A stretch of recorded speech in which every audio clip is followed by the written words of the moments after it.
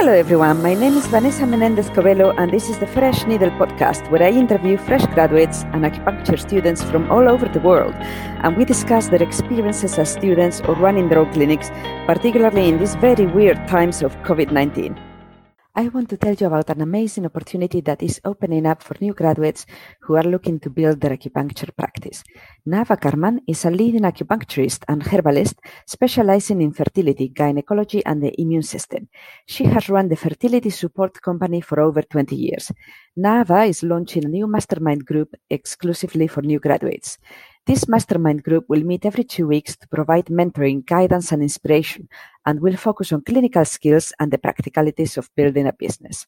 This will be a close-knit group of practitioners who will work together for a year to develop the skills and habits required to be clinically effective and financially successful. I recently did a session with Nava, and what I liked the most about it is how safe I felt about discussing my fears and worries.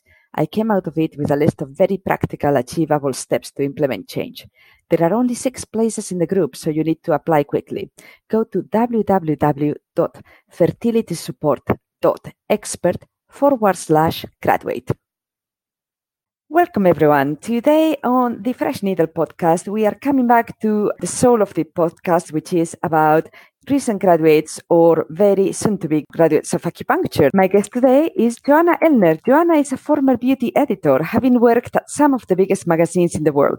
She has written for the Sunday Times, Hong Kong Tatler, and spent 7 years as the beauty director at Stylist Magazine. And she has consulted for the likes of L'Oreal, Clarins, Kiehl, and Yves and Laurent Beauty. In 2016, Joanna decided to juggle her work and a 3-year degree in Chinese Medicine and Acupuncture at the University of Westminster in London, United Kingdom. And she spent most of her second year of studies pregnant with her first baby. COVID-19 has thrown a spanner in the works during her last year of studies. And like so many of us, she's trying to navigate these really turbulent times with as much grace as possible. Welcome, Joanna. Thank you so much for having me. I'm really excited about this. For our listeners who cannot see us, I'm going to tell you she is very, very glamorous. Oh, don't. I'm blushing. No, I put some red lipstick on just so I could feel put together, which is always my little trick, which I've been doing for years and years. But we don't get to do that too often now with masks. But since I'm at home, I can wear what I want. I know. I spend all the day behind a mask, and it's terrible. I'm getting like maskne. I'm sure soon there will be something we can do about that, but it really is actually impacting on my skin. It is. There's no kind of airflow. So, yeah, the skin is getting quite congested at the moment. No. And don't get me started on the visors. You know, some councils here in London are requiring that on top of the mask, we wear a visor. And then it's very weird. You just breathe up and then you steam your visor. Yeah, I'm interested in how working practitioners are using PP, because I think there is quite a spectrum of what is being used and what information is out there. And I just came from an acupuncture session with Sean Clear at E5 Acupuncture, which is close to my house, and I've been going there for quite a few years. And he was wearing a mask, and there's a really thorough process at the door where my temperature is checked. He hands me sanitizer, and also I fill in a form online on the day of treatment, which says I don't have a temperature, I haven't been in contact, blah, blah, blah, blah, blah. But I know that is really one of the key things that's preventing my graduating year at Westminster from returning to our polyclinic to complete our hours, because they're doing a full audit of what PP is required. So when we are able to finally do that, which I've been told is early next year, it will be no sooner than January, which is a humongous gap between my having last been there, which was late February, almost a year. So it's a really challenging thing for us. But also I'm concerned that there will be so much PPE and so much cleaning between patients, all necessary, of course. But I just wonder how well or how much impact that will have on the treatments we're able to give and the experience we're able to glean from those clinic days. It is really, really difficult. So I'm a clinical assistant at the City College of Acupuncture, and we have the third year students. Actually, these new third years are literally starting their clinic day tomorrow, so I'm going to be there. And it's a whole because the City College of Acupuncture is housed within the City College, which has other courses, which I don't know right now which ones are running or not. But there's this whole thing where we do the consultation online with Zoom or any other kind of technology. And then they have to text the student practitioner to let them know they're outside, because on crossing the door, they need to clean their hands and get mask and gloves. Then yes, the amount of cleaning is just, and it's hardcore cleaning. And are they required to wear plastic gloves and aprons and visors, or is it just masks? Right. So I'm very worried now that I'm going to let the college down because I'm not fully. I think we're required. Everybody's feeling it out still. Yeah, I think we're required to wear masks. Not the aprons, but they have to take their clinic uniform has to go into college in a plastic bag. So the student practitioners travel with their own clothes, and then they get changed. And then once they're done with the day, that clinic uniform goes back into their plastic bag to go home to be washed at 60 degrees. And I think they might have to wear visors as well, because I was there yesterday and we were actually practicing face points. So obviously for that, you really do need a visor. You can't just be hovering over someone's face with just a mask. But yes, it's they definitely cannot see as many patients as my cohort could see. Like in the last month, we were like, person after person after person, but just the cleaning and the ventilating and the checking everything, and all the waste needs to go into bags that need to then sit there for 72 hours before they get collected. Not there in the clinic, we put them somewhere else, but it's a lot. Yeah, it does sound like a lot. I mean, more than anything, obviously, we want to ensure that there is safety for the practitioners and for the patients and for the supervisors at the clinic. And more than anything, I'm just really keen and eager to get back in there as soon as possible to finish my clinic hours so that I'm able to graduate and receive my license and be able to kind of kick things off. This is a huge delay because I saw you've got left your clinical hours. Yeah, well, so we that's all I have left. I've completed all of the written assignments through lockdown over the last 6 months, and we've received all of our lectures on our university Zoom platform. But it's the clinic hours, and bearing in mind lockdown happened pretty much halfway through the academic year for us, because we run right up to the end of July.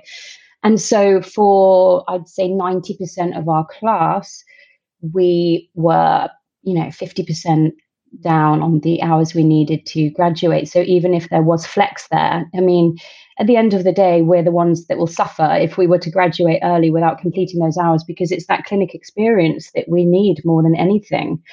And, that's the kind of the biggest drawback is the gap that we're left at the moment.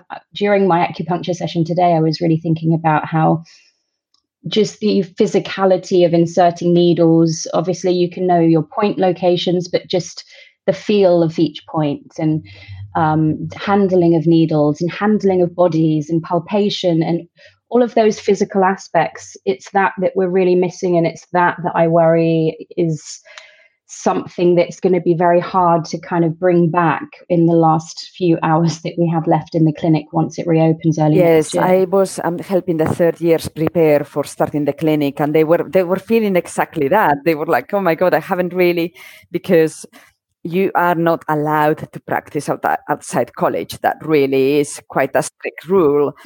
So they were all feeling quite nervous about just remembering, what a needle feels like, and the whole kind of way you go around it. You take this, you put that here.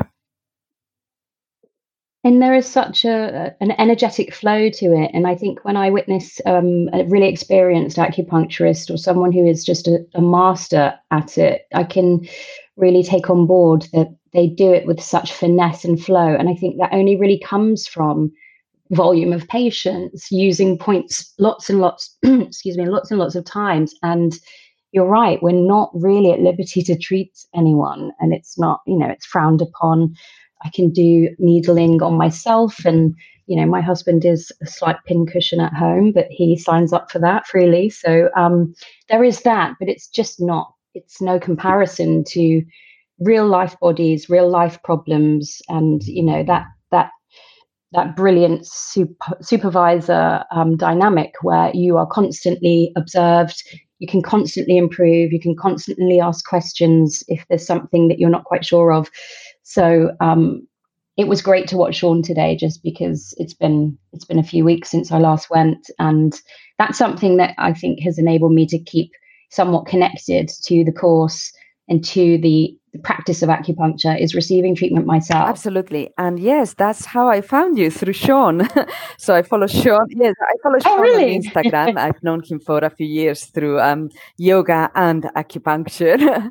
And then I think you tagged him because you had just been to see him. And then I'm nosy. I always like to see what's out there on Instagram.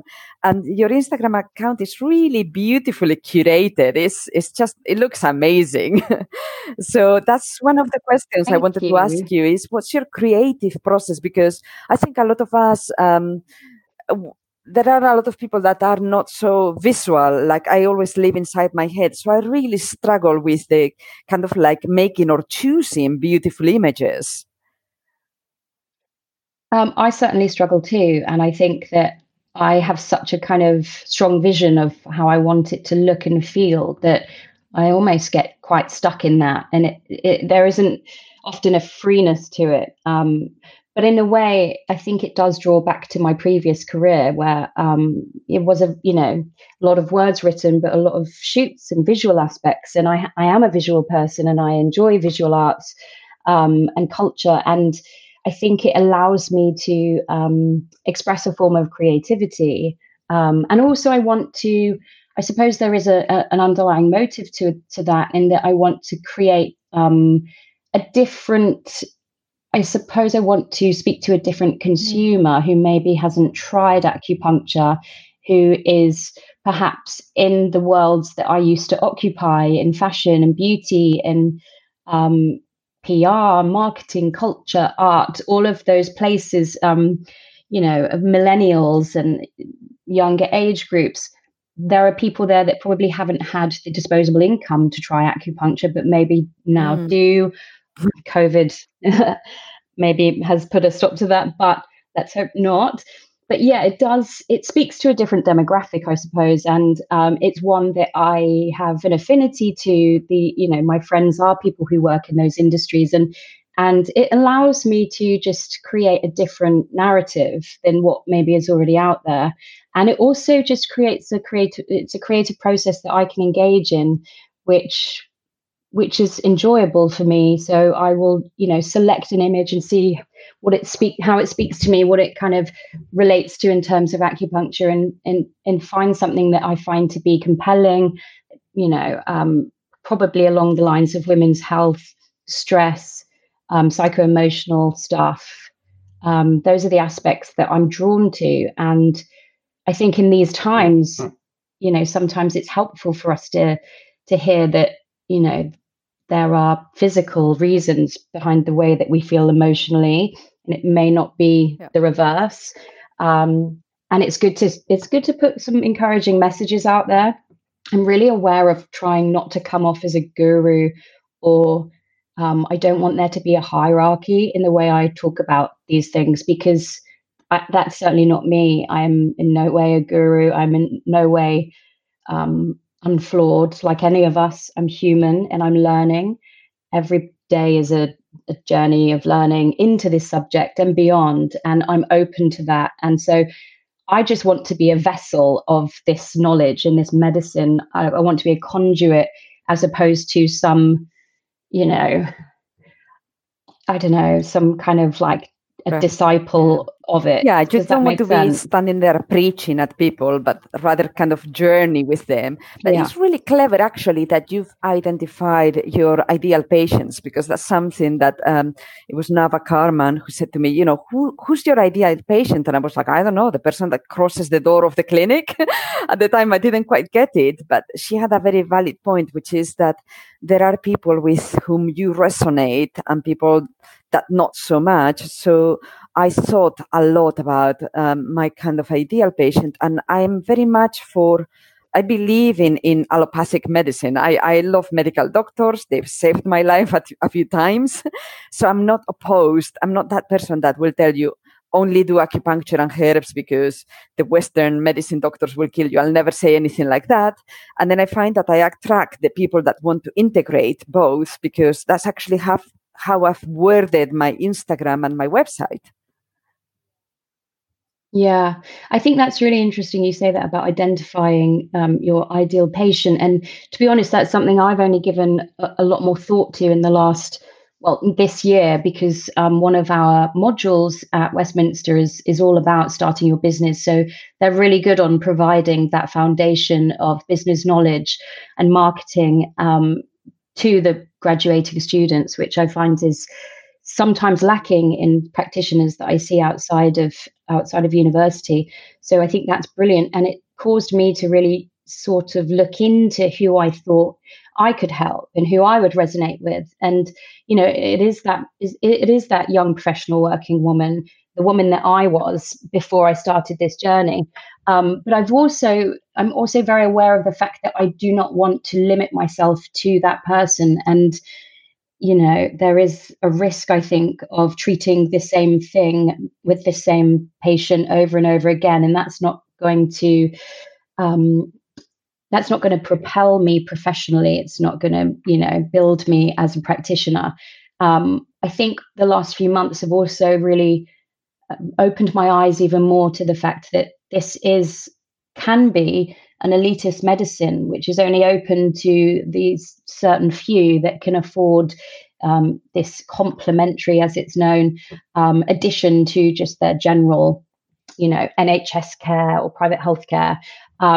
So it's always been part of my plan to provide free treatments to women through charities that are close to my heart once I'm up and running, once I can, feasibly do that, so that I don't end up just treating that same demographic. I hear you on that, because as soon as I graduated, I started volunteering at Consonant, which was a charity in Tottenham that catered for immigrants to the country. So once a month, they had a health service in the evening where they had nurses and they had a nutritionist, and then there was another acupuncturist that had been there for quite a while. So which was good, because I needed a bit of mentorship on the job. Sadly, actually, that service has closed down because of the COVID. And in a way, I think I always wonder, because this thing we humans do when we always think that we've got it worse than someone else. So when I think of the students that couldn't graduate, I think, oh, that's terrible. But at the same time, I think, well, I started my clinic in October and then I had to shut it down in late March, and I've been paying rent while I couldn't practice. So that was quite a blow. That's really true. I mean, that is something that Sean said to me last time. He said, this could be a blessing for you, because to completely establish a clinic as a new graduate in these times with these obstacles and challenges could be really difficult. And actually to have this kind of stopgap delay might actually be a benefit in the long run, because hopefully by the time I do finish my clinic hours and graduate and start my clinic, there will be less in terms of the regulations and protocols, and it hopefully will give me that element of freedom in the way that I practice. But yeah, that the charity sounds brilliant, the one that you worked for, and it's something that I would love to do as well. And I'd love to create some sort of function through booking on my website, which I'm trying to design at the moment, where you can add on a certain amount to charity when you pay for your treatment. I think things like that, they're just so easy to do. And I think if it's worded as in this will provide a treatment for another woman in need, or, those types of things, I think that women would be more than happy to contribute. And I really want to make a mark in and back. I think actually that's one of the good things that COVID has brought, has been that sense of trying to help each other. I think people have been more inclined. At least in my street, we created a WhatsApp group, and we looked after each other. So I think people would be more than willing to help other people through funding of acupuncture for people that need them, really. So I think definitely the pandemic has fostered a greater sense of community, and not just how it used to be, which was your community where people you either associated with because you shared similar socio-political views, or they were your family, people you've grown up with. Now I think that our community has expanded to include those that are different to ourselves, and I think that that's a really positive thing, and it's really exposed the humanity of the world for good and bad. I've witnessed the bad as well, and we continue to witness that every day. And I think the acupuncture community has been also really supportive to each other, to patients, to me as a continuing student. It's great to feel that support. Yeah, I think so too. So my next question was, you spent most of your second year of studies pregnant. So how was that? Honestly, when I look back, I do wonder how I did it. I'm quite tenacious anyway, and I've always been quite hardworking, almost to a fault. So I think there were times when I probably should have slowed down a bit, especially because I was a very heavy pregnant woman. There was no off switch when it came to eating. I probably put on about 4.5 stone, and just dragging that type of body around campus was a feat in itself. And at the time, I had a different laptop, and I remember now that it was an old school Apple Mac, and it was so heavy. So I had that on my back, and I had the baby on the front. I was just happy to sit down at any point, and the tutors were really supportive, always checking in with me. I think they could tell that I didn't want any special treatment. Even in clinic, when obviously you spend most of the time on your feet, I think there was only once or twice right towards the end. I finished clinic in the April, and I gave birth in the May. I think towards the end, I just started getting hot flushes, and there's no windows in our clinic, so it was. I just felt hot all the time. So sometimes I would just go, excuse me, I need to just pop outside and get some air. But it was also really, really nice to talk to patients, because their face always lit up when they saw this waddling pregnant student practitioner in a white coat walking towards them, saying, yes, I'll be doing your treatment today. But yeah, it was hard, but it was doable because I had support, and I was really determined to not have to come back and finish any of my second year. So if I had taken more time off before she was born, or kind of, I guess, pulled the brakes a little bit, then I would have had to come back and complete some more of my second year and then wait for the third year to start. So my plan immediately was to move all of my assessments forward to complete those in the April. And then I had agreed that I would complete, I think, 3 or 4 clinic days during the following summer before the third year began, so that my second year clinic hours were ticked off. I'm 37 now, and I started it when I was 34. No, hold on. Was I 33? I can't do the math. 2016, September. And, already I had like a really great long career, 12 years in journalism, and I just did not want to add any more years on to this course, more than were necessary. Of course, this is a lifelong journey. I'm fully aware that this does not end where my degree ends, and I'm excited about that. But at the same time, I couldn't look down the barrel of 5 years. It was just too long a time for me to even comprehend. So I really wanted to get that second year finished. And I think probably harder than being pregnant at university was the time I had off. I was very anxious about suddenly becoming a mother. Your identity shifts hugely at that point. So not only did my identity shift into suddenly becoming a mother, but also I had just started this course, which I wasn't able to continue with. I'd also left this career, but that very, very much felt still part of my identity. So I had a year of kind of quite a lot of trying to figure out who I was and what I stood for and where I was going, and also trying to allow myself to enjoy that year of maternity leave and give myself a break. But of course, I just was anxious about everything I was forgetting and constantly trying to read books at night. And of course, as a new mum, I got through maybe a paragraph before I was falling asleep. Yeah. So I did some intensive kind of catching up in the 2 or 3 months before I started again last September. A couple of really practical questions are, were your treatment rooms at Westminster big? Could you walk around them? Because I have one acupuncturist friend that I used to go to, and when she was very, very pregnant, she really struggled getting around the bed. Yeah, one of the things that actually drew me to Westminster was the clinic itself. I also had visited another university, but there was something about that clinic that just felt right. I don't know if you've ever seen it or been there, but I think it's been there for about 25 years, if not more. So there's like parquet flooring and it just feels very traditional. And in fact, we have these kind of shuttered doors which have hinges all over. So the hilarity is that you're constantly trying to really discreetly shut these doors as somebody is changing. And then as soon as you shut one, another one opens. And it's just the character of the clinic, and each of the treatment rooms, they are big enough to walk around. Yeah, I mean, everyone was great at kind of offering me a seat to sit down and, take the pulse and chat to the patient. So it felt okay, but I know that I was kind of counting down the hours some days because I just had no energy left. Yeah, it's hard to focus when you're pregnant too. That everything is given to the baby, so you don't have much left for intellectual focus.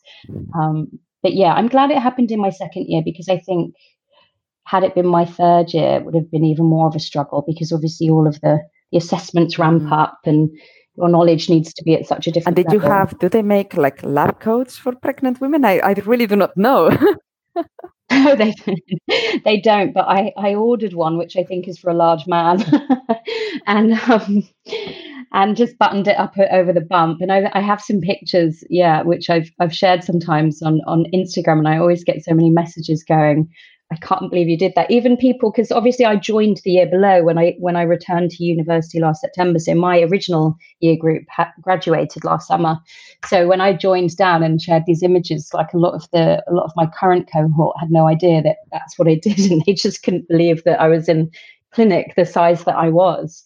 But yeah, I liked it. And also some of my cohort were able to practice on me as a pregnant woman. And I was more than happy to take that, because I think a lot of pregnant women will agree, especially those who are practitioners, if you have any kind of internal imbalance, it tends to just become more pronounced during pregnancy. So I knew I already had quite a lot of empty heat and liver qi stagnation, which was often kind of like worsening into a liver yang rising. And that just kind of went into hyperdrive when I was pregnant. So I was just constantly hot, had headaches, hot hands, hot feet. And acupuncture was brilliant for helping me with that. That's fantastic. That's really sweet, actually, people giving you a hand. So the $1,000,000 question, because this is actually something that I was talking to the students, the second year students yesterday, were really interested in facial acupuncture. So kind of like rejuvenation acupuncture. Is that something that you will be doing? Is that something that interests you? It's an interesting question, because it's something I've wrestled with since the beginning of my course. I think when I first decided to go down this route, I sort of assumed it would be part of my treatment offering because of my history or background in beauty, and I specialized in writing about skincare. So I'm still passionate about that world, and knowledgeable. And could I put the two together? It's definitely something that I'm still interested in doing, but I think I've come to the point where I couldn't specialize in that alone, because a facialist can do a facial acupuncture course that's 4 to 6 weeks and offer that service. I've done a degree in traditional acupuncture, which is so much broader and so much more brilliant and amazing and effective for real life health problems, than simply, cosmetic rejuvenation. And of course, you can use facial acupuncture for treating internal imbalances as well. But, a lot of it is based on the cosmetic impact. So in a word, possibly, yes, I will offer it, but it's not going to be the focus of my business, and that's because my eyes have been opened to the extent of what acupuncture can do, and I just think it would be doing a disservice to the whole concept of traditional Chinese medicine that I've been so lucky to have, found a path within over the last few years. It would be a disservice to focus purely on this tiny little aspect. Yeah, I have very, very mixed feelings too, because on the one hand, there's definitely a demand. There are people that do want it. During lockdown, I was, because, the clinics shut down entirely. And my 2 jobs at the time, I had my clinic 2.5 days, and then I was a teaching assistant for 2 days at college. But unfortunately for me, my teaching assistant position wasn't the practical stuff. It was literally anatomy and point location. So that had to go. So I was really bored, and that's why I started a podcast. But I also started doing facial acupuncture on myself. I was just like finding my frown lines, and it's amazing. Like, the next day I could see an improvement. But on the other hand, I always think that, at least for me, I've always been of the belief that what you want is a healthy skin. You don't want to have your any kind of internal imbalance reflecting on your skin and then try to patch up with, I don't know, with makeup. I mean, if that's what you have to do because you're feeling self-conscious about your, let's say, spots, that's fine. But I always try to treat the spots, to try to get good skin internally. Yeah, you've just reminded me of something that I've been thinking of for quite a few years, which is ultimately, I've tried every single skincare product out there. I've tried £300 serums. I've tried lasers. I've tried Botox. I've tried a tiny piece of filler in my cheeks about 5 years ago. I've tried all of the skincare products that you can imagine. And I genuinely believe that they can only, let's talk topical skincare, that as a product can only really improve or change your skin by about 20%, 25%. So it's just visible. When I started to realize that, because there are certain things that I have in my complexion, have really congested pores. That's one of the things I've always struggled with.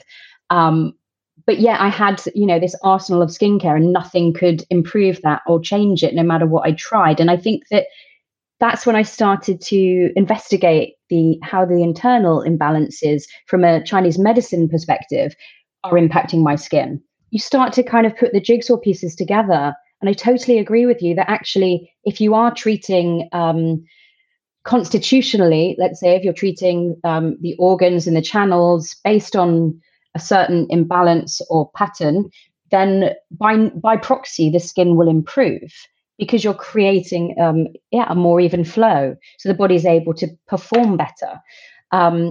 Having said that, I think it would be a lovely thing and a fun thing for patients of mine to potentially receive some extra facial needling alongside, a more thorough acupuncture treatment as like a nice add-on, because I'm able to offer that. And what we're doing there is we're just promoting the microcirculation of the skin. I think that's also a slight benefit that I have in terms of the consultation and diagnosis, because I naturally look at somebody's skin because of my former job, because of my interest in beauty and skincare. I've always kind of studied people's faces. And I think, obviously, from an acupuncture point of view, there's so much information that can be gleaned from that in terms of how you put together the diagnosis of a patient. So it kind of goes to a deeper level for me. And I think that's a real powerful aspect of how I diagnose and how I put those pieces together. And I did my dissertation on the CGen. See, my Chinese pronunciation is terrible, but the 4 examinations that we use as practitioners to create an accurate diagnosis. So yeah, touching, looking, listening, palpation, all of those aspects. So the inquiry aspect of the examinations was for the practitioners that I interviewed, that was the most important one for them.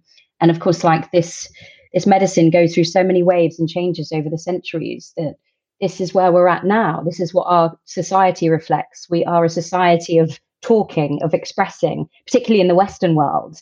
You know, we are comfortable with therapy. We're talking on social media. We're talking on podcasts. So I find it interesting that it always reflects what's happening culturally as to which aspects of the diagnosis are viewed to be the most reliable clinically. But of course, centuries and centuries ago, it would have been the pulse. They were big on pulse, a little bit more than I think. But I know what you mean, because, for example, I'm very woody, but it doesn't, when you learn about the body type for the wood person, I don't necessarily feel like I fit there. But I think the way I carry myself is very wood, if that makes sense. Yeah. And it's, I think especially as students or, newly graduated practitioners, our own bodies become such sources of fascination. And I've noticed these thread veins on my thighs, and I'm looking up, Chong Mai and Ren Mai issues and connecting the dots. And that's what this medicine is, isn't it? And it's just so fascinating to be able to do that on yourself. However, I do think we are blinkered when it comes to ourselves. And I also thought that I was pure wood, because that just reflects how I am and how I behave. But I did another way of kind of keeping engaged with acupuncture as an industry. I recently booked a session with a lady called Dr. Sonia F. Tan, who is based in Canada, and she does Chinese birth chart readings. So yeah, she was brilliant, and it was over Zoom. So I kind of rocked up to that, and she had my place of birth, the date, and exact time I was born, and that's all she had. So she created my birth chart from that, and then we spent an hour talking about it. And I just was ready for her to just talk about this wood energy, and maybe I had a little bit of metal in me, I thought. So I was completely wrong. She said, your chart's really interesting. It's quite rare. She said, you're fire metal. So when she explained that, it made so much sense, because one of the key things that I think I struggle with in terms of work and university, and in life, is that I have so many thoughts and ideas. I have so many pots on the hob. I mean, that is just, obviously me being pregnant in the middle of a degree is just such a great example of that. There are layers of things, right now we're moving out of London into a house, and there's always so much. She said, you're very busy. You have a very busy life. And I said, yeah, I kind of felt like that was the same as everyone else, but it's almost like something that I'm creating. She said, you have lots of creative ideas all the time, and I think you struggle to sort of pin down one to its completion, which is completely true. That I have too many fingers and too many pies sometimes. So it's a challenge for me to try and simplify and streamline my life, or one thing that I'm working at from each point. It was just really, really enlightening, and I recommend it to anybody that has an interest in this, whether they're part of the industry or not. Be interested. I'll get the details later on. Yeah, you're right that we do get kind of sometimes blindsided by our own ideas or ourselves, which is why I sometimes I needle myself all the time when I'm like, oh, I'm a bit, I really need my period to arrive now, or things like that. But I still like to go to other people, because I think sometimes I'm like either recycling my own deficient chi, or I just see something, but I don't see the full picture because I've got a different idea of myself. I completely agree. And there have been many times during lockdown which I have needled myself more as a necessity than anything else. I've had 3 or 4 migraines in the last 6 months, and it scared me because it's something my mum suffered with up until menopause, and they were so debilitating for her. I just thought, no, I'm not going to go down that path again. So I tried to, need as much as you can do when you're in the middle of a migraine, which is just horrific, and it's very hard to even move. But I tried to needle myself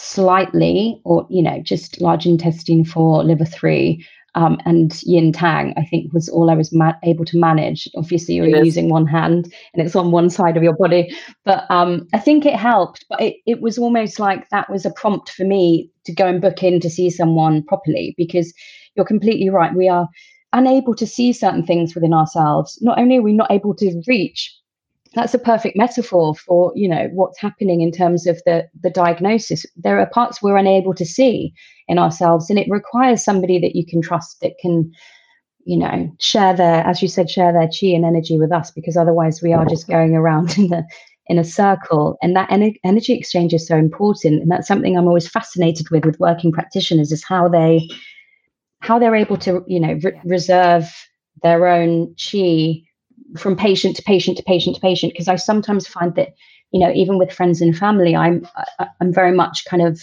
a giving listener, and sometimes that can kind of wear you out. So I'd love to know how you Yes, do well, it it's as really well. interesting because I remember we started the clinic on our third year, and it's 4 blocks of I think it was 8 sessions. So for every block, you have a different supervisor, and at the end of the block, you sit down and you go through the feedback, and you get like an improvement plan onto the next block. Because the idea is that by the end of the 4th block, you'll be like a competent practitioner. But there's, they know that you're not going to start there. But in my mind, I was like, I know how to work. I've worked in a corporate environment. I'm punctual. I'm organized. Of course, I'm going to do this. And the feedback that I had from the first blog was, she said to me, "You're going to burn out. You're going to burn out because you are so worried about doing it all right. You're so worried about being good that you are actually giving away too much chi. You are just really going to crash and burn unless you address it." And how do I do it now? Well, partly it's, for me, it was a matter of getting the right environment. So I knew I didn't want to work for someone else. I'm done with having a boss. I'm absolutely done with that. Yeah, I'm with and I've had you. wonderful bosses, but I'm just done. My father had his own company, and he always said that's the best feeling in the universe, and now I get it. So I didn't even rent like a room in a health center or something like that. I have a room at the back of a hairdresser's, which is my room. The hairdressers offered to do the reception service for me and bookings, and I was like, no, I want to do it all. So then I make a conscious effort to have breaks and I don't work evenings. If someone's really desperate, I might do it as an exception for them, but normally 6 p.m. I'm done. Because I used to, for so many years, get up at 5 a.m. to go to yoga. From yoga, I would go to the office. I would work until 7 or 8, go home, eat, sleep, repeat. And I don't want to do that. So I think for me, it's been a matter of having an environment where I'm really happy. I love this work. I really love it. So that has relaxed me a lot. And I think also last year, on my last year of studies, I crashed and burned horribly. So I I did my business presentation with a kidney stone. I was having a kidney colic and I was throwing up 5 minutes before going up onto the stage. Oh I gosh, didn't even so know it was a kidney painful. stone because at the time I was like, I don't know, is this nerves? But I had done a lot of public speaking for work, so it was a kidney stone. That was not fun. And then I gave myself bilateral tendinitis in both shoulders. Yeah, Oh so no. that was a really strong lesson on how I just cannot overwork myself like I Yeah. could when I was young.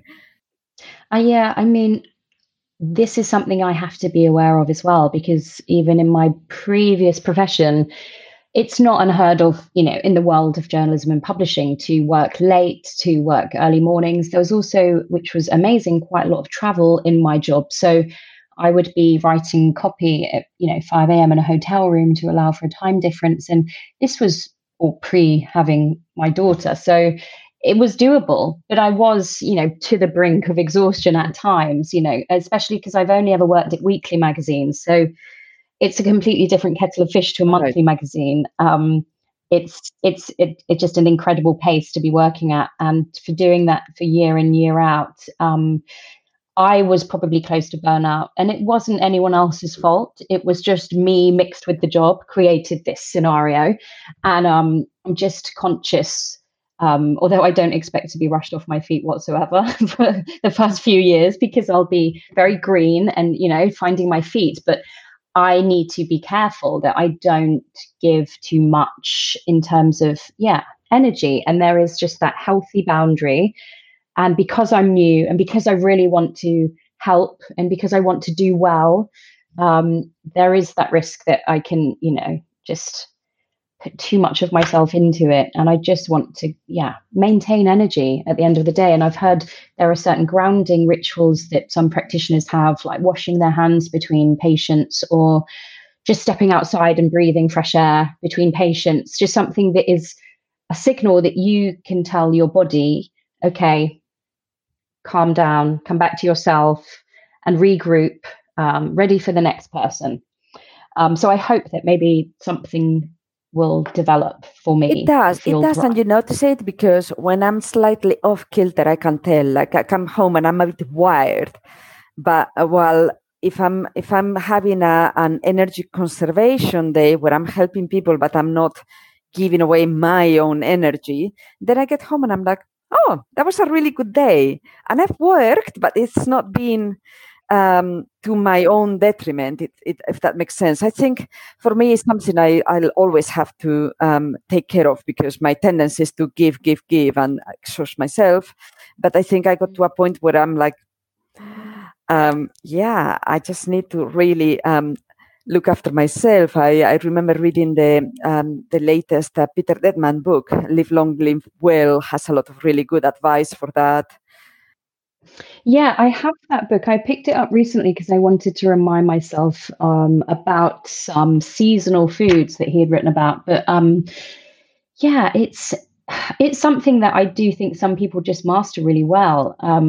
I knew Emma Cannon, who is a big fertility acupuncturist, in my previous life as a journalist, because the worlds of beauty and health and acupuncture did sometimes collide. And I remember interviewing her a few times, and she always impressed me with her ability to make you feel like you are completely looked after, completely listened to.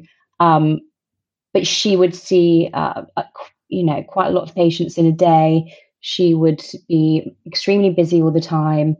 But for you in that moment, you were given everything you needed. But she maintained boundaries incredibly well. And I can only imagine that within the world of fertility, that might be even more challenging, because you're dealing with such strong emotional ties.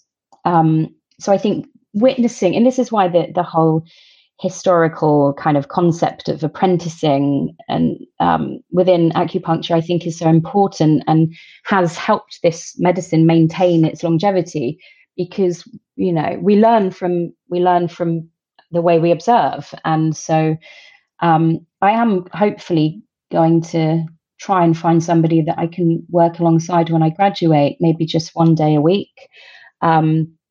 As an apprentice or an assistant, I'll do the washing of the beds between patients.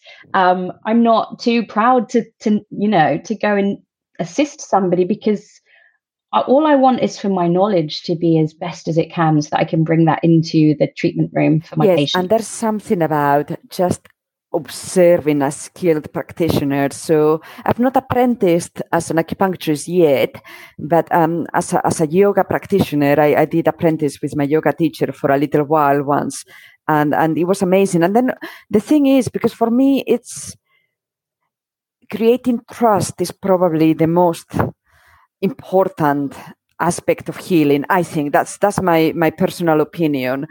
Obviously, when someone doesn't know you the first day that they see you, they might be a bit like, okay, I don't know this person. But I think it's really important to then establish that trust, because if they trust that you have their best interests at hand, then the healing is going to be so much more potent. It's so true. And I think, establishing that trust and expressing the authenticity of who you are as a practitioner. I think that it's probably a common feature for graduates to try and create a kind of a persona or a silhouette to step into, and this is me as a practitioner. And that's partly why I've avoided specializing or being too finite in going down a specific path within acupuncture as a new graduate, because I need that to develop organically. I need to be able to feel and understand and know where my strengths are, know how I interact with patients outside of the clinic environment. And I think that can only come through practice and, developing naturally, as opposed to me deciding, okay, I'm going to just deal with trauma, or I'm going to just deal with musculoskeletal. Because I have interest in multiple areas, I think that is, it's something that it needs to just be felt out. And and those intricacies of being in somebody else's presence. I don't know how it is at other colleges and universities, but at Westminster, there is a really strong foundation of teaching, which is based around a therapeutic relationship. And the nuances of that are so important. And I feel that too. So if I go to an acupuncturist or even a hairstylist or a masseuse, I instantly know instinctively whether they want to be giving me this treatment or whether they're going through the motions.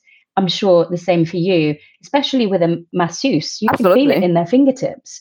So that's the authenticity, and the intention has to be there. And I don't think that I could do that if it was, something within acupuncture, a specific subfield that wasn't something I was, hugely passionate about.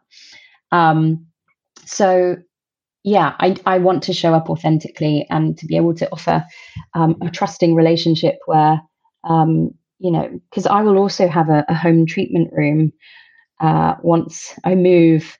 So there's also like this other layer of being in my home, and I'm interested to see how that will alter or strengthen, or will it impact that therapeutic relationship in any way? So that's kind of top of my mind right now. Yeah, that's a very, very good question. So the thing that really comes across to me, at least right now, is your mental strength, that you've just gone through acupuncture school while having a baby. You have a baby, you are still graduating, you are planning your clinic. So what advice would you give to people that are struggling a little bit with COVID, with the world changing, with all these things that sometimes are not that easy to deal with? Okay.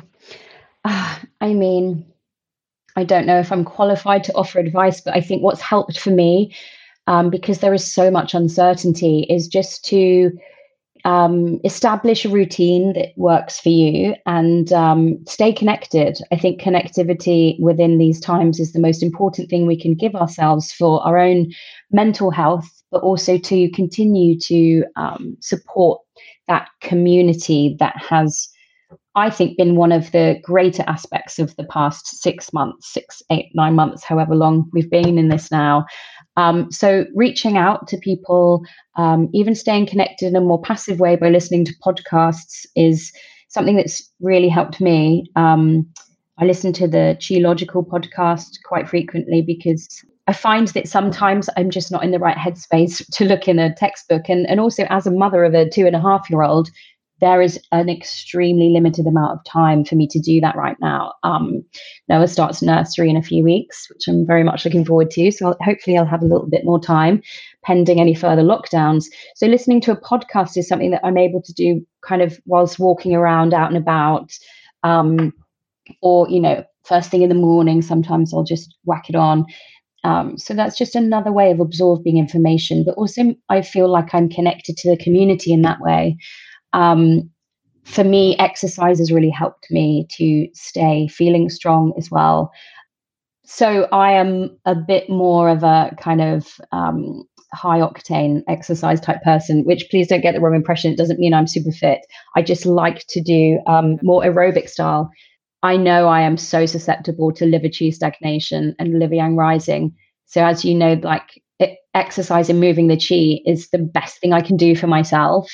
And I feel the complete kind of, it's black and white for me. As soon as I've come off that bike, I feel completely different. So I think finding the exercise that speaks to you and just creating a routine that you can stick to, that is not just important for these times, but just important for life. I think the thing I get frustrated about is I know that I am yin deficient. And so actually I could do with some more yin practices in my life. Obviously I'm really limited in time, but at the same time, as that, the quote that Beyonce has the same 24 hours in a day as we do. So look at everything that she manages to get done. So, she is, and she probably has quite a few nannies and chefs, and actually cooking has been like a real mindful practice for me throughout lockdown, because we're obviously restrained to our homes, and I'm cooking for my daughter and my husband every day, a couple of times a day. That just helps to ground me, and I just didn't want to fall down the path of convenience foods and things. Like, don't get me wrong, we still love a pizza on the weekend, but it kind of helps me to feel like everything's fine, I'm in control. If I've made a nice lentil curry or something of that. There's a really good book, if I could remember the name. It's about feeding people and the exchange of energy and the exchange of humanity. It's a human thing to feed people, you know what I mean? It is, and I think it's a specifically female thing. I don't know, I guess it's something that I definitely feel is maybe part of my kind of maternal characteristic. I do like to cook for people, but then I think that women shoulder a lot of the domestic labor, especially in lockdown, and I'm fully aware that it takes time out of my day that I'm not getting back, and I am really, really craving more time. But I know that this is also temporary. So I'm just, one of the biggest lessons I've learned, especially on finding out that our clinic wouldn't be reopening in September like a lot of the other colleges. When I first found that out, I just felt so knocked by that and so frustrated, and I was just ready to, I was ready to fight it, and I just couldn't accept it at all. And it took me a few weeks to get to this point of just complete acceptance with, this is how things are right now. And as you said before, the challenges I have are, nowhere near as bad as somebody else.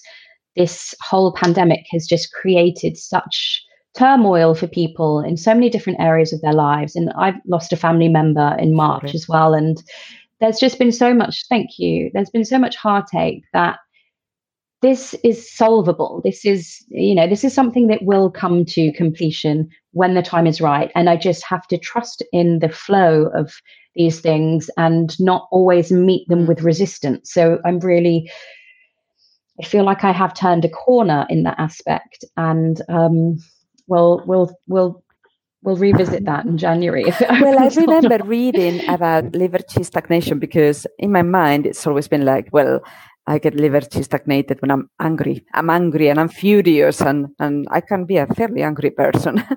But I read another definition, I can't remember where, that said, you get liver chi stagnated when there is a disconnect between your idea of what reality should be and what reality is. And I thought, that's fantastic, because you don't necessarily need to get angry. It doesn't always rise, but sometimes I get like that, like this kind of like sense of discontent. Yeah, that's really profound, and that does ring true. I feel like in my life I do constantly have a vision of what something could look like or should look like, and it is that kind of struggle with shifting into what really is. And I think one thing that I associate with the wood element and liver chi stagnation when it's kind of out of kilter is that need to continue to forge ahead, to plan, to grow, to keep pushing on. So when I was told that there would be this complete halt to proceedings, it was, again, as you said, it was the complete reversal of how I foresaw things to be. And it prevented me from forging ahead. So on both of those counts, I was, I'm just not the right person for that to happen to. But it provided me with an opportunity for growth. And I think that has been something that was probably necessary in my life. Yes, I think the message for all the other people that are just on the verge of graduating is just hang in there. Hang in there, because on the other side of this, there is nothing that people are going to need more than the care, the empathy, and the medicine that we can offer them. I wondered if this would mean people wouldn't spend on acupuncture, but actually, I think the reverse is true. I think that health is, it's the biggest kind of, it's our currency. It's the most valuable thing we have, really. And we're there, hopefully, to help support that. That's hugely important. Well, thank you so much, Joanna. It's been an absolute pleasure. Where can we find you? Oh, I am on Instagram. My handle is at Joanna Ellner _. Very good. Fantastic. Yeah. Thank you so much, and we'll speak soon.